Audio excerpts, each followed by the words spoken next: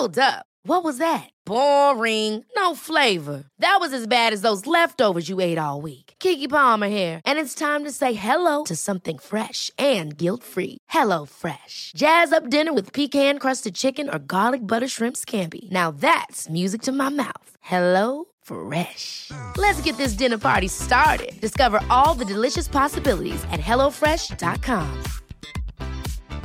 Even on a budget, quality is non-negotiable. That's why Quince is the place to score high-end essentials at 50 to 80% less than similar brands. Get your hands on buttery soft cashmere sweaters from just $60, Italian leather jackets, and so much more. And the best part about Quince, they exclusively partner with factories committed to safe, ethical, and responsible manufacturing. Elevate your style without the elevated price tag with Quince. Go to quince.com/upgrade for free shipping and 365-day returns. As you know, this podcast is a jokingly unwilling member of the Agora Podcast Network. This month, we are very happy to welcome our newest member, Sam Hume, whose shows Pax Britannica and The History of Witchcraft are wonderful. However, I like to think that actions speak louder than words, which is an odd thing to say in a podcast situation, but, well, you'll hear the episode later. Before we get to that, we have some donors to thank. First up, Lynn requested that for her good and honorable deeds, she be known from henceforward as Viscountess Lynn, the Cataloger. Up next, we have Lisa, whose sobriquet will forever honor her valor in battle. She shall be known from henceforward as Archduchess Lisa of the slightly intimidating hat. And finally, we have stalwart Chris, who shall be known from this day to several other days as Sir Chris, survivor of 30 easily avoidable misfortunes.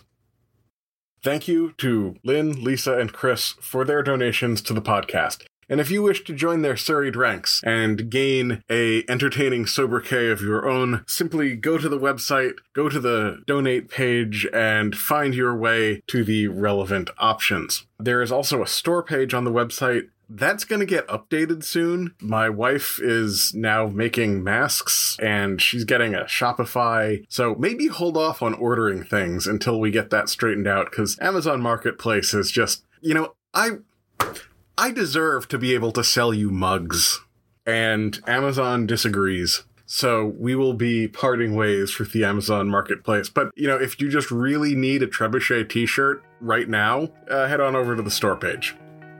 Okay, to the episode. Everyone's right and no one is sorry. That's the start and the end of the story. From the sharks and the jets to the call in the morning.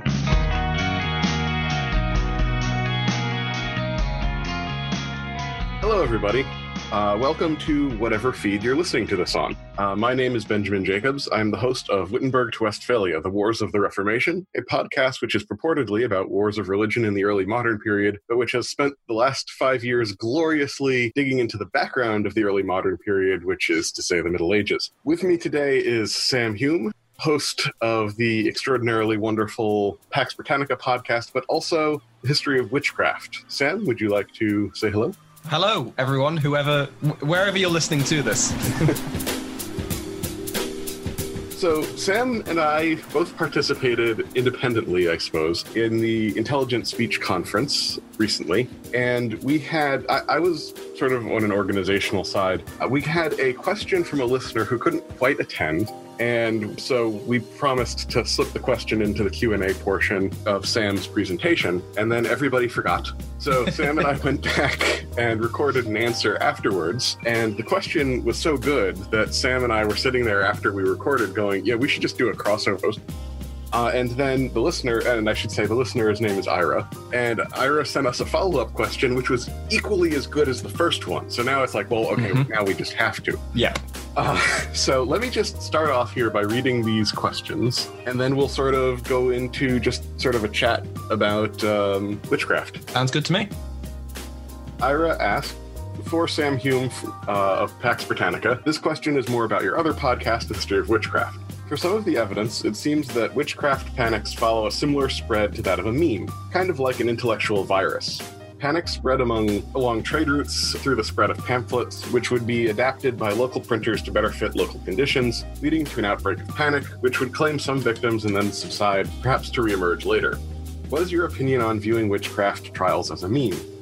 So then we sent him this response, which we recorded some time ago.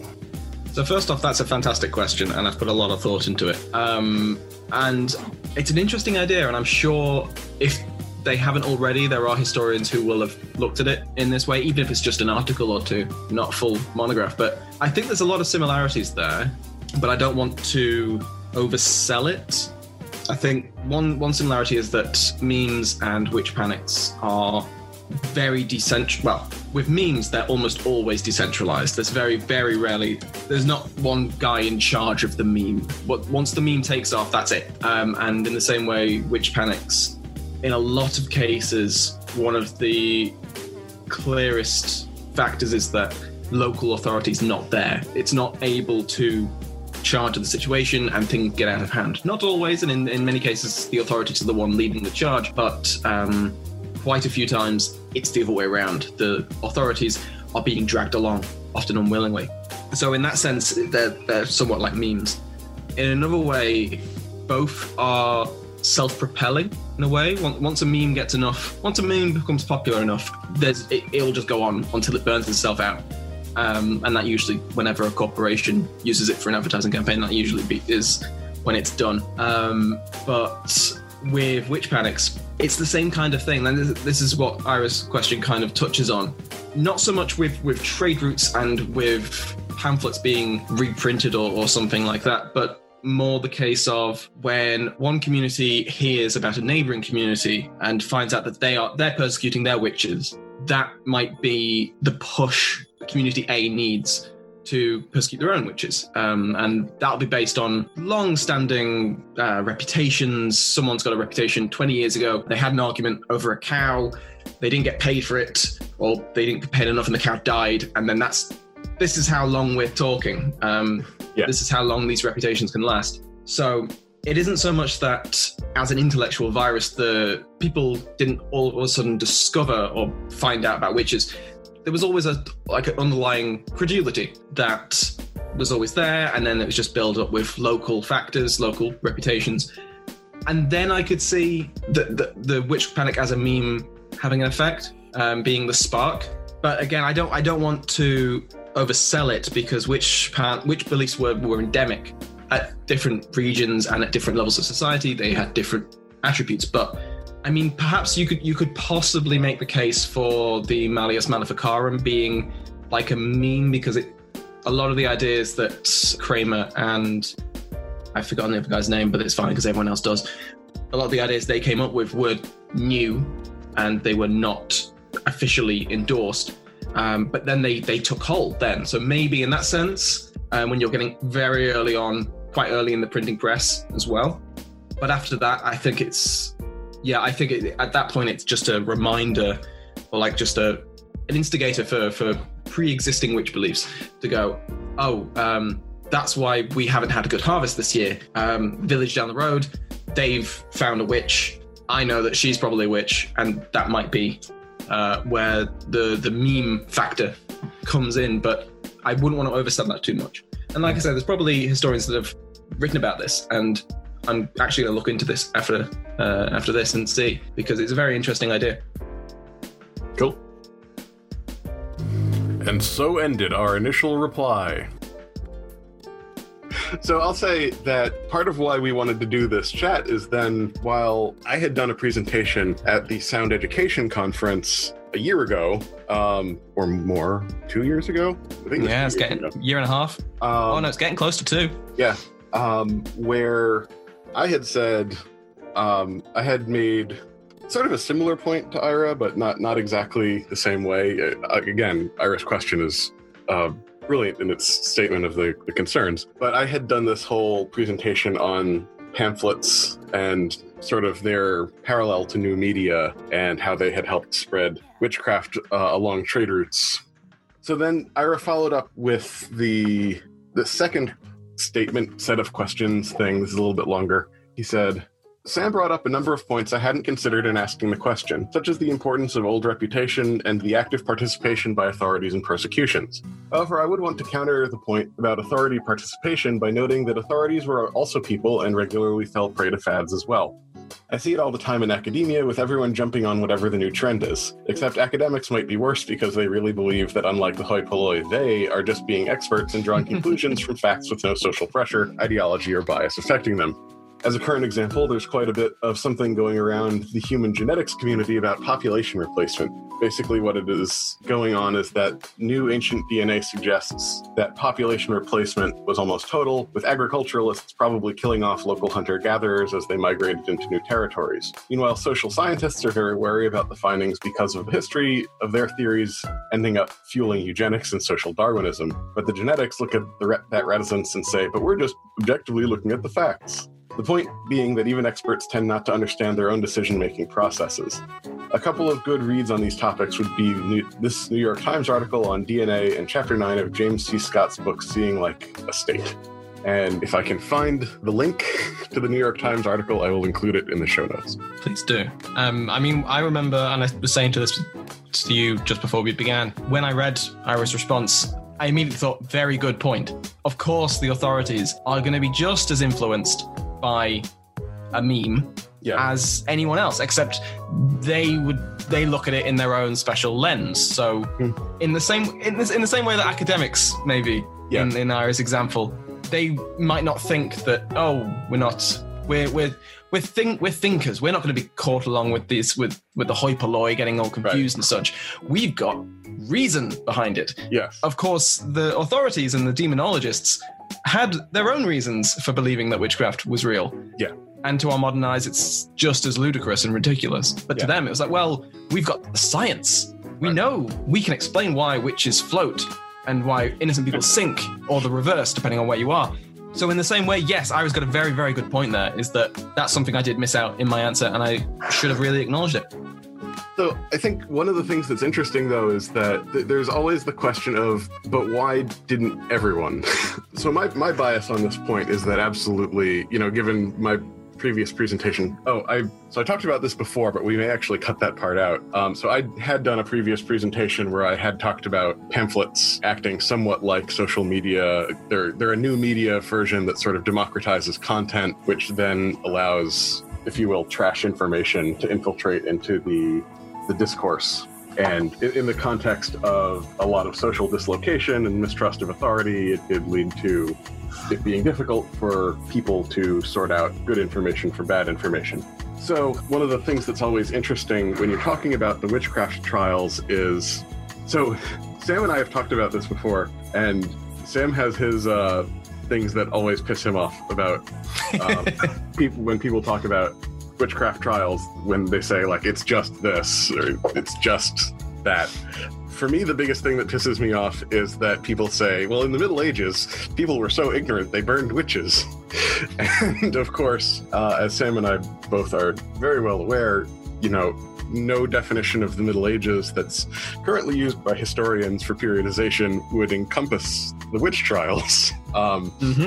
Maybe some of the earliest ones, but there's a lot going on, and really what we're talking about is the witchcraft trials were not a medieval phenomenon. And so the question is, one, Europeans sort of had these folk beliefs about witches since the beginning of time, essentially, as far as we know. But they didn't start burning people in mass until the 1500s, 1600s. And then on the flip side, you have some leaders and intellectuals who end up getting wrapped up in this process. But usually what happens when you have a witch trial is that it gets shut down by someone in a leadership position, ultimately. You accuse one too many people, you touch the third rail of local politics, and then the Holy Roman Emperor comes in and starts laying down the law. Waving his armies around or whatever. What do you mean you're trying to kill my friend's neighbor's daughter for witchcraft? This is ridiculous. Exactly. Oh, forget about the other 20 people you've done before this. They were fine. Whatever. Sure, yeah. I'm sure you had your reasons. But now I care about it, and now it's ending. Yeah. And of course, ultimately what brought all, and there's, to Sam's general irritation about it being this thing specifically or the other thing, there's all these accusations that it was just the Catholics or just the Protestants. It was the Catholic Church that actually took one of the main actions to start ending the witchcraft trials, and I forget the year and I forget the context, but their chief inquisitor did an investigation of witchcraft trials and went, these are all crap. I think the quote was something along the lines of, I have not found a single witchcraft trial that met our standards of evidence. Yeah. For procedure. And it's so infuriating, because I think where that comes into it is people's misunderstanding of when the witch panics happened, and they think medieval. So this is like, if they know anything about history, they'll go, okay, well, medieval was before the Reformation, so it was just one big church. So therefore, we can point the finger, which of course is completely wrong. Completely hogwash. I mean, you could say that it may be in raw numbers, more Catholics, people got burned more in Catholic areas, but there were just more Catholic areas. And in the same way that there are very Catholic areas that had no witch trials. Absolutely. So it's just stupid to suggest that, yes, the Pope from his throne was like, those women, they're getting a bit too uppity now. Go on, burn a few hundred of them. It's just mad. It's just. I get why people fall for it, because it's so mad. It's so insane. Witch trials and witch panics, and it's scary. Yeah. To think that these mass murderous panics happened for completely human reasons. There doesn't need to be a conspiratorial evil person arranging it all. It's just ordinary people. Yeah. So I think we've decided what we think it isn't. It's nothing simple. There's no Snidely Whiplash twirling his mustache and going after innocent women. But so the bigger question is what are the complex set of, social conditions that cause the situation in light of Ira's questions. And I think it is fair to say, in terms of the first question, and I should say, in a simple, chat in an afternoon, we're not going to solve this whole question. But in responding, if only we could. In responding to Ira's initial question, obviously, so we're talking about, there's a definite overlap in terms of the rise of the printing press during this period where, particularly in the light of a complete lack of effective copyright laws, you had a lot of incentives for people to print these pamphlets, which were like even one page of just printed stuff that they could just take out in stacks to the market once a week and hawk. And, there was a constant need for new content. So they were looking at what traders from other areas were bringing in, taking their pamphlets or broadsheets, just taking them back and copying them, tweaking them up a bit and spreading them around. And that's actually a lot of how the Protestant Reformation happened, is because Martin Luther's stuff was spreading that way. At the same time, again, you could sort of say, by contrast, or, by that same mechanism, information, quote unquote, about witches was spreading in this fashion. And in my research for the presentation 2 years ago, I did run into an article whose name I'm not remembering right now, but I can try and put it in the show notes if I remember, that looked at this issue and pointed out that there were a couple cities where they banned pamphlets talking about witchcraft, and then they didn't have any trials. So, which sort of leads into the second question, which is, how did authority play into this? And I think it's fair to say that, as Ira says, authorities are people, part of which means that some of them are going to be susceptible to meme stuff, part of which means that they're not monolithic. Yeah. There are some people who, for whatever reason, bought into the meme information, if you will, but there's certainly lots of authorities who didn't. As I mentioned, with the chief inquisitor kind of helping to shut everything down. And that's also sort of an interesting thing. Sam, what kind of incentives do you think there were that would drive authorities to participate or not participate? I think, the immediate go-to is greed. That's right. Usually brought up as, yes, the witch hunters were making money from this. Right. And the people who accused people were making money from this because they would get some of the accused belongings. And that's certainly true. And I think there's the witch trials in Liechtenstein in the 17th century were notable for that. If I'm remembering rightly, it was a couple of years since I learned about that. And obviously there's Matthew Hopkins, witch finder general. Also, it was his job. He was going around and he was charging people. Yeah. But I don't think greed counts for most of it. I think it depends how cynical you want to be, because on the cynical side of it, you could say that authorities things are going wrong. For whatever reason, bad harvests, war, the economy's failing, what have you. A scapegoat is very, very useful. Mm-hmm. So if you want to be cynical, you could say that a lot of authorities are going, okay, well, everyone seems to believe it's Agnes from down the road. Right. Let's put her on trial. But if you don't want to be that cynical, then I suppose there's genuine, sincere belief that these people are dangerous, that these people are witches, that they are heretics, and they are putting not only their own eternal souls, but everyone else's eternal souls at risk. And I think it's just, like all things to do with this topic, it's not very simple, and I think it's just a mix of all of those things. Because no witch trial happens on one person's order. So yes, the local lord may, like in Liechtenstein, want to claim people's property and make accusations towards the rich people in his community. But the people following that out, are they getting a cut? Or are they doing this because they believe that the person is guilty? Like, I think it's so unsatisfactory because you want just a single thing. But I think everyone in every witch trial has their own agenda, has their own story. Yeah. And I think that's what makes it so fascinating. Yeah, and the sort of narrative that I usually see with witchcraft trials is there's usually, and I think it pays to differentiate between authorities of different levels, especially in sort of early modern, late medieval society, peasant societies or urban societies where society is so heavily stratified by class and things like that, where you sort of have authorities like the bishop or, the king or the lord, and they tended to be really suspicious of these things. There's a bunch of reasons why, you can talk about that. One of them being that, they already have money. Yeah. they make more money by society being stable and respecting their authority than having things get all topsy-turvy. But you have people who are sort of lower down on the totem pole. Like the Witchfinder General, from listening to your show, he was like just some cleric, I believe. He was just some guy. Yeah. He just rocked up in East Anglia and said, Parliament has charged me with finding the witches in this community. Parliament had done no such thing. He just made that up. And when Parliament found out, they were not happy.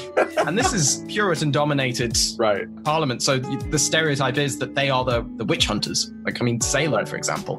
Right. But just as an example of the authorities, not always being in favor of this kind of social unrest. Yeah, they were not pleased when they found out about Hopkins. So you usually have someone who's got like a little bit of education, a little bit of status within their society, or, a con man who at least comes off as having some ability to have education or authority. And so Marxist historians like to talk about how revolutions start. Earlier revolutions are always about leaders from one class that doesn't feel like they're given enough clout coming in and just trying to take over by using a revolution to push themselves higher up the pecking order, which, again, I don't generally like Marxist lenses, but I think that idea is pretty valid in terms of, you've got some guy who he's got some education, he's got some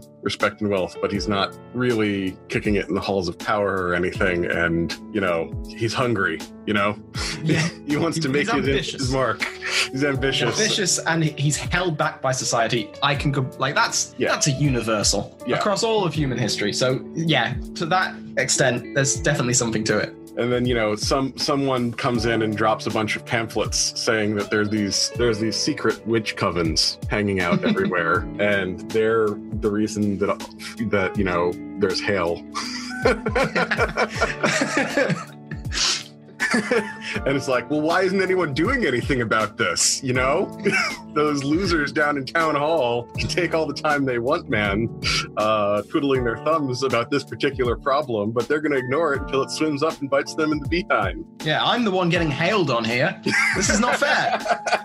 They're the ones with the nice houses. Exactly. Yeah. Come on, let's go demand that they take some action. Yes. And then from there, people down in City Hall have to either take a stand or follow the crowd. Yeah, try and control it if they can. That's something that does come up quite a bit, is that it is often, like you say, mostly authorities try and clamp down on this kind of thing. Yeah. And the worst panics are where the authorities are either absent or weak, and they can't do it. So for self-preservation, more than anything else, they can go along with it because, you know, an angry mob, everyone in a position of power in the early modern era onwards is terrified of the mob. Yes. And that's sort of where there's something to the whole, like, economic argument about this. Mm-hmm. Like, this is one of those things that definitely people are like, it's just that rich people were afraid of poor people, man, thing. But, you know, the people who got burned were definitely poor, but there's also, like, you know, local authorities were afraid of mobs. Yeah. And the people accusing them were also usually poor as well. So it's like, yeah. And to touch on that reputation thing that Ira brought up, I know I've brought it up a ton in my show. You know, even when you're not staring down the barrel of a witch trial in the early modern period in the Middle Ages, your reputation was sort of something that you lived and died on in European society. You're in a situation, particularly for rural peasants, where it's like everyone's constantly on the edge of starvation. And, you know, if I had a bad harvest and my neighbor had a pretty good harvest, if they like me, they can be like, look, dude, not your fault. The hail hit your field and not mine. Whatever. Here's some grain to get you through the winter. Versus if they hate me, they're like, no. No. I mean, that touches on another aspect of it. Like the reverse, even. Not even people being aware that, okay, if I've got a good reputation, I'll get more help from people. Right. But I think it's Kevin Sharp. So, what a really famous historian of English witchcraft trials. Mm-hmm. And his thesis is basically, if a poor member of your community came to your house and requested charity and you turned them away, that then looks bad. But if they're a witch, then it's okay. Yeah. It's basically, it's better argued than that. But that's just another way that reputation comes into this. Yeah. Is that if you are socially responsible for someone and you're going to resent that. So why do I have to spend my money to keep her, that spinster, up on the hill? Yeah. And then not necessarily deliberate, like, I'm going to get her killed, but more just a reputation thing. That she is known as being bitter and angry because people resent her because they have to look after her or something like that. It's just one very minor example. Yeah. Well, in any of these traditional close-knit communities, there's this you know, sort of nostalgia myth that the middle-aged peasantry were all, you know, dancing around maypoles and everything, or they were, you know, just constantly unified by being beaten down by authorities. But, you know, you look at the you look at the court records, and they were as colorful as anyone. Oh God, yeah. They had their own fights. Like, I just don't like that guy. Yeah, he shortchanged me. So then there's a fight at the tavern later on, and then there's a feud between those families for generations. And, you know, in a situation where there's nothing to do, like all you have to do in the winter is like mend your baskets, mend your clothing, stare at the fire, and nurse your grudges. That's so true. It's just they're just sewing, like lowering at the fire, just lit by the fire, just going, that I hate him. He's short sheet and yeah, he'll get his due in time. So, I mean, what you see anytime that there's any kind of social disruption in pre-modern societies, those feuds just like burst out into the open based on whatever pretext. I mean, records from like the Wars of the Roses were full of just like these minor little, you know, I just don't like that guy kind of things turning into contests for domination over certain counties by the two parties of the Civil War and things like that. And this time period when the witch trials were happening, which I should just emphasize was much later than the Wars of the Roses, but this time period was a time period of extreme social dislocation, partly because of the Wars of the Protestant Reformation, partly because of, all sorts of economic and social effects that were just generally happening.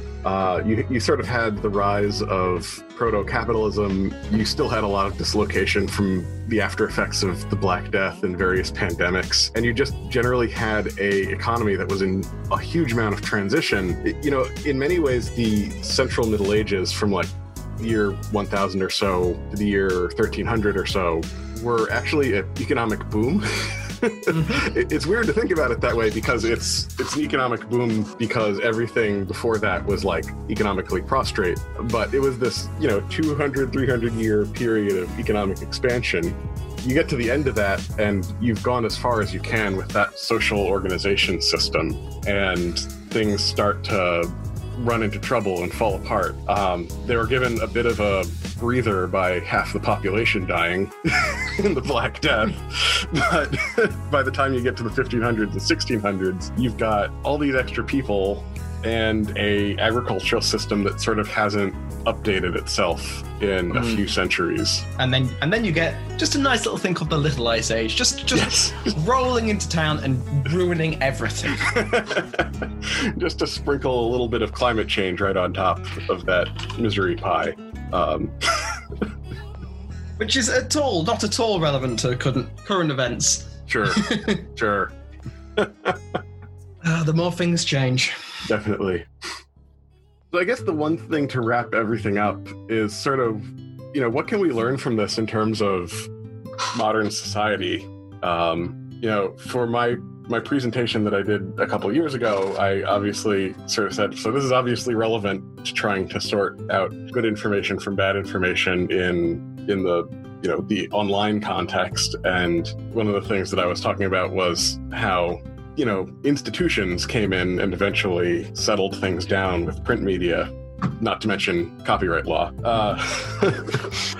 But is there anything that we learned from this in terms of the importance of keeping institutions strong or helping leadership make good decisions, or any of the stuff we've talked about? I don't know about institutions, but I think just a general thing that just jumps out at me from the witch panics, a lesson is just to be calm. Just like most of these awful mass panics, and not just the witch trials, but every other moral panic you can think of. Yeah. It's been people having a gut reaction to something. Mm-hmm. And it could be anything. And it just leads to tragedy. Yeah. And I think if there's anything we can learn from the witch trials, it's that just calm down. There's not much in the world that you need to immediately react to. And in fact, take that back, because I'm just thinking about current events at the moment. Instead. Yeah, at the same time, there's power in anger, and that can... There definitely is. That can lead to really positive social change, but like anything, it's a tool. It's only as valuable. It's a fire. It's anger. If I'm going to put my poet hat on, it's that anger is like a fire, and it can be very, very useful. You can clear away all the dead brush and stuff, and you can bring about change. But you can also destroy. Yeah. And not to get too into current events, sure, but people's gut reactions can be spot on. They can also be horrendously off the mark and have tragic consequences. Absolutely. And I think that's just, there's no easy answer there, as with, what caused the witch trials. It's just probably something that everyone needs to know. That's it. It's just on an individual level, just, okay, have a healthy skepticism about things. You hear something new, like a meme on Facebook, about something someone's doing, and it fits with your personal political opinions. Yeah. Don't necessarily take it for granted as being 100% accurate. Yeah. Like, even if it feels good to get angry at someone for something, like I fall into it all the time. Yeah, absolutely. Just like, yes, I hate that guy. Yes, he's probably doing this. And then I'll read the comments and someone will be like, well, here's the source. This is how it's been twisted slightly. Yeah. And then I'll feel like, okay, that's annoying. I wanted to be angry. I've gotten to the point where I try and wait for a reputable source to be reporting on something before I, which, that's frustrating too, because sometimes mainstream sources genuinely ignore things that they should be paying attention to. Yes, that's infuriating. Yeah. Because I like to keep the same rule. Okay, like I used to read the BBC every single day at lunchtime. That was my routine. Yeah. And generally speaking, I still think the BBC is incredibly good value and very accurate and trustworthy. Yeah. But just a few times I've been like, why are you not reporting about this when this, and this of slightly less reputable sources are talking about it? Why aren't you? That builds up. And I think that's where a lot of people's skepticism comes from. And it's not necessarily always a good thing. It's funny that you mentioned the BBC, because they're my go-to source for fact-checking American political stuff. Because I figure, I've learned, CNN and obviously Fox are not. I don't like to go to them. No. The 24-hour news cycle is really, really bad. But if I find it something from a third-party source or something, I'll wait until BBC has reported on it before I start bringing it out. That said, when it comes to English politics, oh God, no! Don't talk about British politics, because I'll just get sad. Yeah, I'll just get very sad. All right, well, this has been fantastic, and this has been a lot of fun. Yeah. Hopefully we will have some excuse to do something like this again sometime. Oh, yes, absolutely. So we'll finish up there. Thank you, Ben, from the Wittenberg to Westphalia podcast. One day you will get to Wittenberg, and I cannot wait. Someday. If you're interested in hearing more about this, then definitely go and check out Ben's talk on when he was at Sound Education, which is in his feed. I really enjoyed it. He raises some really good points. Some stuff I'd never even considered when I was doing History of Witchcraft, like copyright and how important that was to it. Never even crossed my mind. So it's absolutely brilliant. And yes, go and give that a listen, and then listen to the rest of it. I am Sam Hume from Pax Britannica and the History of Witchcraft. And thank you, Sam, for talking to me. Everybody should go check out The History of Witchcraft and Pax Britannica. They're both excellent, excellent shows. And thanks, everybody, for listening. Thank you.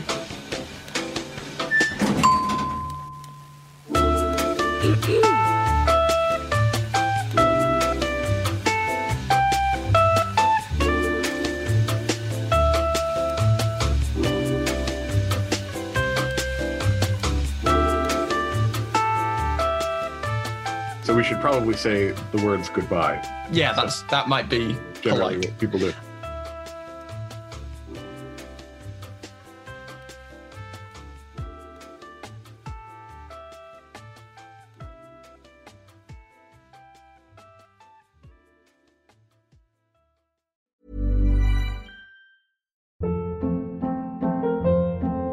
Hold up. What was that? Boring. No flavor. That was as bad as those leftovers you ate all week. Keke Palmer here, and it's time to say hello to something fresh and guilt-free. Hello Fresh. Jazz up dinner with pecan-crusted chicken or garlic butter shrimp scampi. Now that's music to my mouth. Hello Fresh. Let's get this dinner party started. Discover all the delicious possibilities at HelloFresh.com. When it comes to your finances, you think you've done it all. You've saved, you've researched, and you've invested all that you can. Now it's time to take those investments to the next level by using the brand behind every great investor, Yahoo Finance. As America's #1 finance destination, Yahoo Finance has everything you need, whether you're a seasoned trader or just dipping your toes into the market. Join the millions of investors who trust Yahoo Finance to guide them on their financial journey. For comprehensive financial news and analysis, visit yahoofinance.com, the #1 financial destination, yahoofinance.com.